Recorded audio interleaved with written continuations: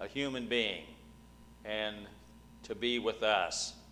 We think of the second message where we realize that all of us are sinners and we need a sacrifice for our sins, that there is none that is righteous, the Scripture says, and as a result of that, we spoke about many animals that were sacrificed, all of them a picture of what was going to take place when the perfect sacrifice was given.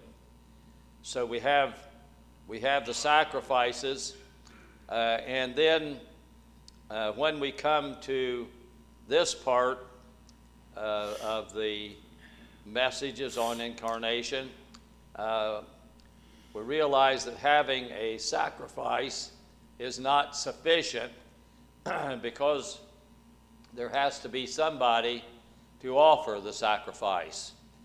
Now, in the Protestant church, we do not have per se a priest. We think of the Roman Catholics. Of course, you have the priest that serves in the local diocese. We have those that are higher up the chain. You think about when you get way up there, who is it? It's the Pope, isn't it? It's the Pope. And so you think, well, we don't have a priest. We're Protestants. But that is not true, is it? Because if we have a sacrifice and do not have a priest to offer it, then we have a missing link. There is a void there because we ourselves cannot offer that sacrifice. And so the Bible says that we have a high priest. And that high priest, Hebrew writer talks about it here. He says in verse 14, seeing then that we have a great high priest, is what it says in the King James Bible, in the King James version of the Bible. Reading what a commentator says about this, he said that word great actually stands for high also. So he said this verse actually is saying, seeing that then that we have a high priest. So I don't know if you get the idea of that or not, but think about the Old Testament high priest. The first high priest in the Levitical system of sacrifice, the Mosaic law, was Moses' brother, wasn't it? Moses' brother is Aaron. So Aaron was the first priest. And the Scripture tells us then that his family members after him served in that position. Some of them were disqualified because they were disobedient. And that's another story in itself, how God dealt with them in judgment when they sinned against him and when they took lightly what they were supposed to be doing, that they were supposed to bring hallowed fire, and instead they brought common fire. They didn't bring it from the altar, and they were struck down. So it teaches us that it is very important when we talk about our worship of the Lord that we do it with a reverent, obedient heart. That some have grown careless, some have treated it, the Christian worship, in this case I'm addressing, as though it is really not that important. You can just do whatever you want to do. But the Bible does not teach that. The Bible teaches us that God has laid down rules and laws, and we best respect those for our own well-being, because He is aware of what we're doing and how we're doing it. So I always want to keep that special reverence. You can call it fear if you want to, but it's reverence. It is saying He is above me. He has laid down the rules, and as such, I want to follow those rules and show respect and show Him that I am obedient to Him. You know, when we have dignitaries in government, there's certain rules of etiquette, aren't there, that we follow, and we show deference, we show respect, we show a recognition of their position. Maybe we don't really like the person, but we respect the position, don't we? Say this person is in this position, and some of them even have honorable before their name, because that is a part of their title. They are considered to be honorable. And if they're less than honorable, they still hold the position. And so in that position, we recognize that there's certain honor that's due to them. And so with the situation with Christ, He became a high priest. If you read the book of Hebrews, you find that Jesus did not appoint Himself to be a high priest. And I thought about going in depth into this part of the priesthood of Christ, but I felt it not wise, because it gets too involved, and some of you kind of get lost along the way. You need to read it in the book of Hebrews and see what I'm talking about, that there was no priest that came out of the tribe of Judah. Jesus is of the tribe of Judah. The Levitical tribe was the priestly tribe. So the priests all came out of the tribe of Levi till we get to Jesus. Now, when we're talking about tribes, we're talking about family groups. Just to clarify it for you a little bit, there were 12 family groups, and so each group had their own specific significance. So Levi's family was the family that supplied the priests, supplied the people, that took care of the holy furniture and all the things that had to do with the temple. That all changed very quickly when the Romans conquered the Jews. It was a high priest appointed by the Roman official, so it didn't even follow in accordance with what the Scriptures taught.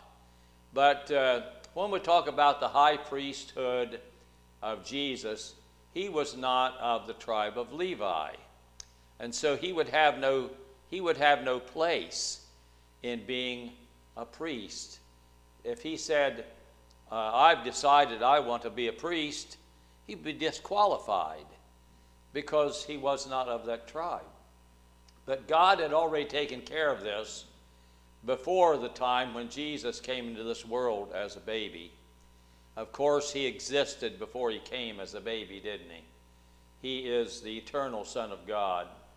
So as the eternal Son of God, He came into our world. He is not a product of our world. He was not born as a human being and then ascended to the position of Godhead. But He is a human being that is divinely conceived by the Holy Spirit in the womb of Mary. So he existed before he became a human being. And he took a human body, came into the world. So how does he become a priest? Not by his own appointment, as I said, for that would not stand scrutiny.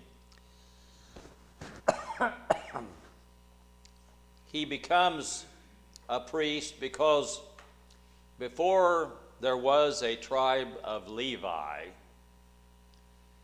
God spoke to the originator of the Hebrew nation, and that is Abraham.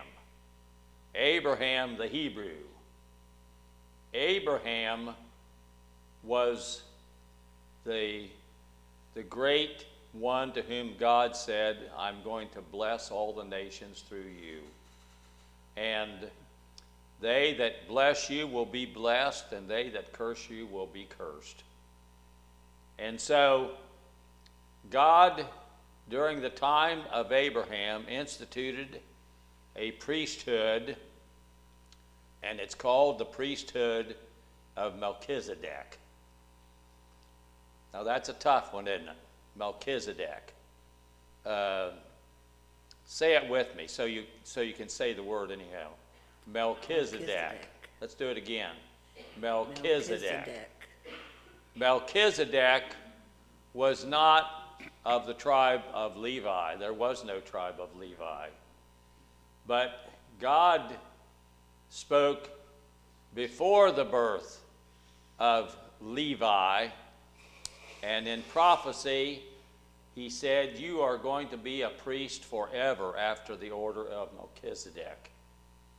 Melchizedek had no records of his birth, of his death. God said of his eternal Son, you are going to be a priest forever after the order of Melchizedek. No beginning of days. Now we know Melchizedek had to be born, but there's no record. And there's no record of his death. So standing on that and looking at it from that viewpoint, as Christ has no beginning and has no end. And so God said to his Son, you are going to be a priest forever after the order of Melchizedek. You're going to be a priest with no beginning and no end. And so you're not going to be of the tribe of Levi. And so let's go back here to verse 14 again. Seeing then that we have a great high priest.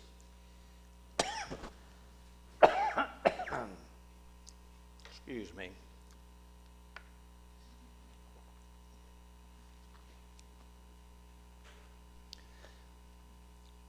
The high priest would have been Aaron. There would have been those, his sons, that served under him.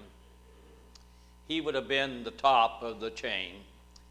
And then following him, of course, down through the generations, his sons, until the Romans messed that up.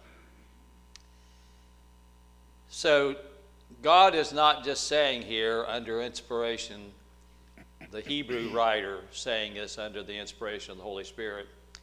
He says we have a high priest. So I took off the word great for a reason. We have a high priest. So we have a priest. We have a high priest. He's not on the lower level. He's a high priest. And so if we were to look at earthly chain of command, we'd say he's the top. He's a high priest. He's Aaron. He's the high priest. And so they wore a big, we'd call it a bonnet. Sister Doris isn't here today for me to talk about her bonnets, but I guess she won't care. She's overseeing a play that is at her daughter's church. So it was a designation that this was the high priest. He was over all of them.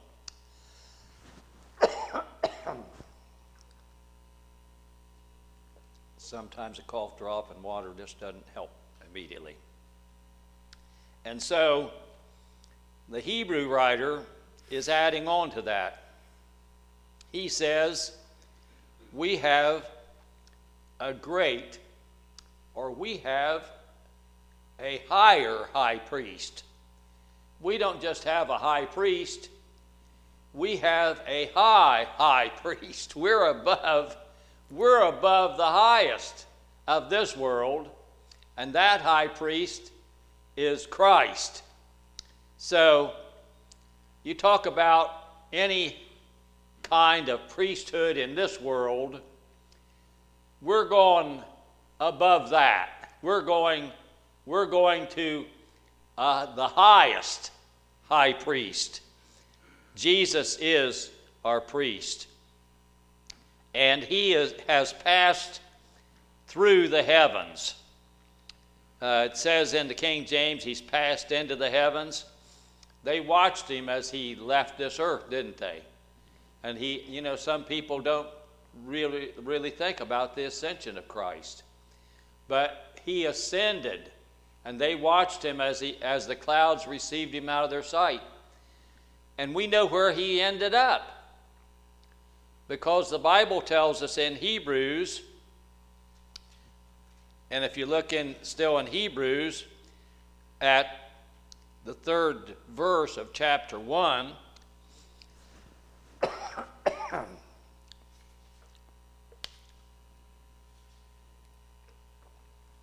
it says, when he, and it's talking about Jesus, had by himself purged our sins.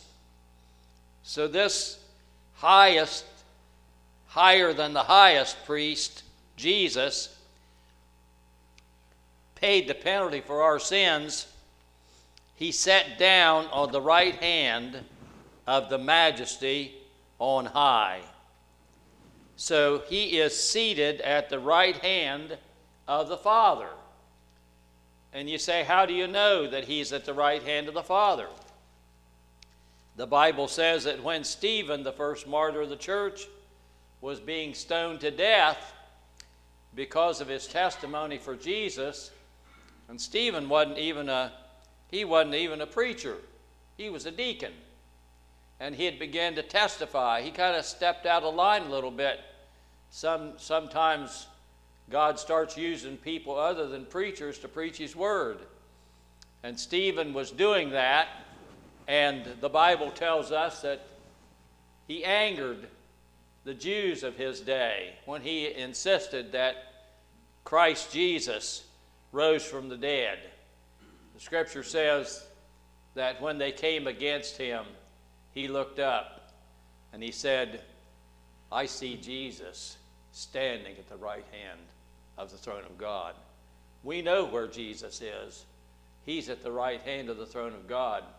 Here he was seated, Hebrews says, but welcoming the first Christian martyr, he stood at the death of Stephen. So we know where our higher than the highest high priest is. He's passed through the heavens, and he's at the right hand of the throne of God. And it says in verse 15, well, the last part of verse 14 is very important. Let us hold fast our profession. Folks, we have to do that. We have to hold fast our profession of faith. The world is trying in every way it can to shake us loose from our position of faith and trust in Christ. We must keep our faith and trust in Jesus Christ. And we must witness to the fact that our faith is in Jesus Christ, that he is our Savior. For we do not have a high priest that cannot be touched with the feeling of our infirmities. Now, if you look in the NIV in this, it's worded a little bit different. It says that we do not have a high priest that cannot sympathize with our weaknesses. And weaknesses include sins committed. And so we do not have a high priest that cannot be sympathetic to us. Now, when you think about infirmities,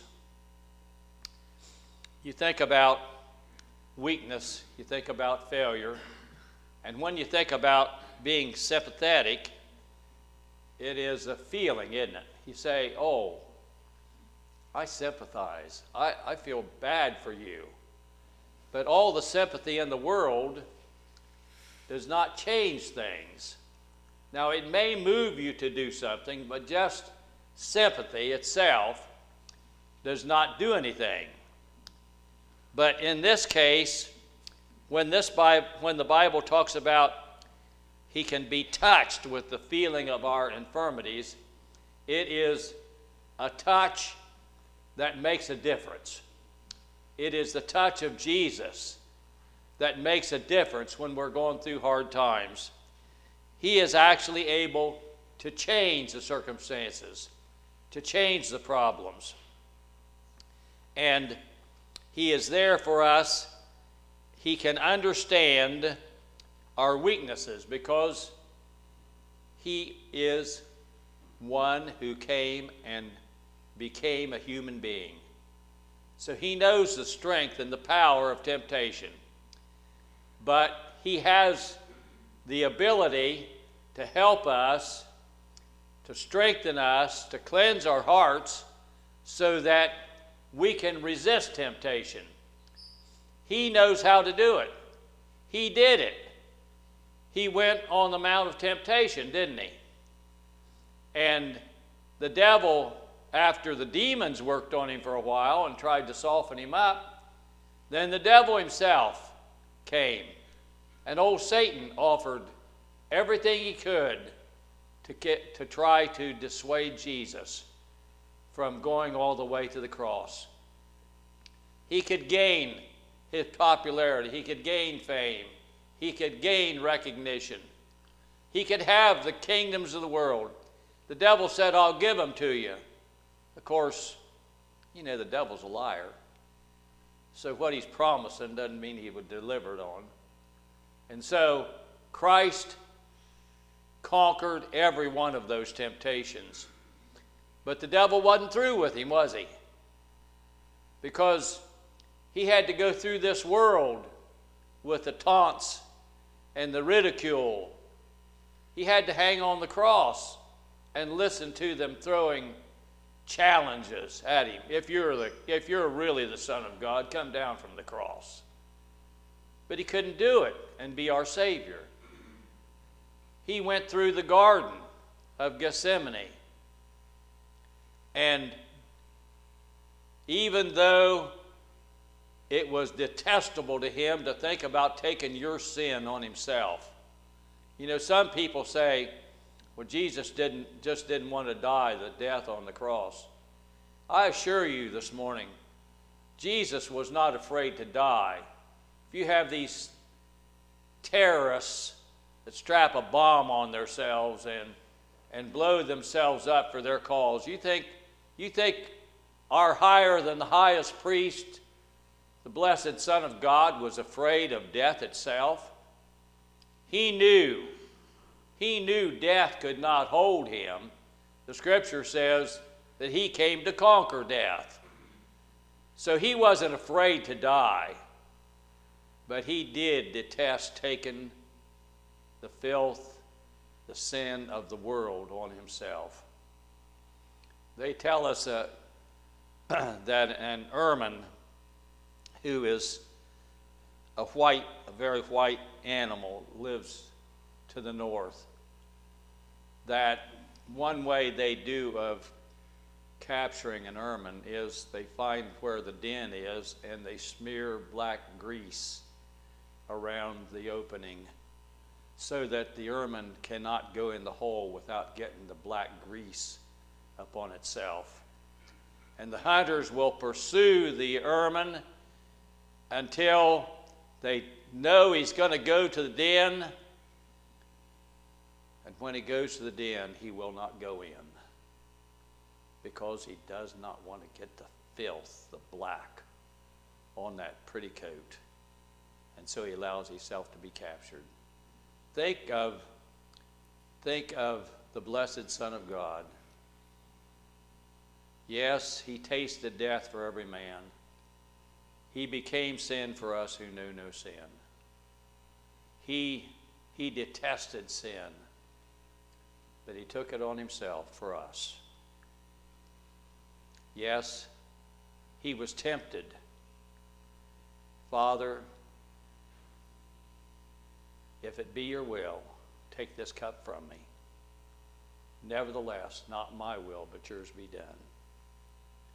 So he submitted himself to be the sin bearer. And all of our sins came to bear on him, the sins of the world. He could do that as the Son of God. A human being could not have done that himself, but he is the divine Son of God. And as the divine Son of God, he could take our sins on himself. And so the scripture says now he's there for us. He's our great high priest. And he's there to plead our case and our cause. Unlike the sons of Aaron, they were just priests for a short time. He's the eternal priest. There's no one that we're waiting on to take his place. The scripture tells us that what he did for us, he did once, and it was adequate for all time. We don't have to worry about Jesus retiring. We've heard about a couple retirements that are high-profile retirements in the last week, haven't we? I'm glad to announce to you this morning, I'm not going to tell you Jesus is retiring. Jesus is going to stay on the job. He's always going to be there for us. He's going to be our higher than the highest priest. And the scripture says that he knows everything about us. And that's amazing, isn't it? He knows everything about us, and he still loves us. We have a great high priest. And because we have a priest that's higher than the highest priest, we can come to him with our sin problem, ask his forgiveness, and he wants us to do that. Isaiah, 53rd chapter of Isaiah, tells us he's going to see what his suffering accomplished. I hope when Jesus looks at his suffering and looks at each one of us individually that have come to trust him, that he feels a sense of satisfaction to know, I died for them, and their life has changed, and they're following in my way. They're following in my commandments, and I'm satisfied with what I did. I'm satisfied with what I accomplished. I'm satisfied that I brought salvation to them, and that they know what it is to be righteous, because I became sin for them so they could be made the righteousness of God through me. Yes? What does Christ's incarnation mean to you? It should be life-changing. It should be life-changing. We have a high priest that is a go-between us and God the Father. He's there to plead our case, our cause. Charles Wesley wrote the song that talks about the wounds of Christ pleading for us. The wounds of Christ, his hands, his feet, his side, pleading for us. His sacrifice was a great sacrifice. Who could ever apply the sacrifice? Only the Son of God himself. So he died for us, but death couldn't hold him. He came back to life, and he's alive forevermore. And the scripture says he's conquered the grave. He's a living priest that applies his own sacrifice to our lives. Isn't that a wonderful thing? That he not only is our sacrifice, but he is our priest. Amen. And we have a wonderful Savior. Will you stand with me this morning?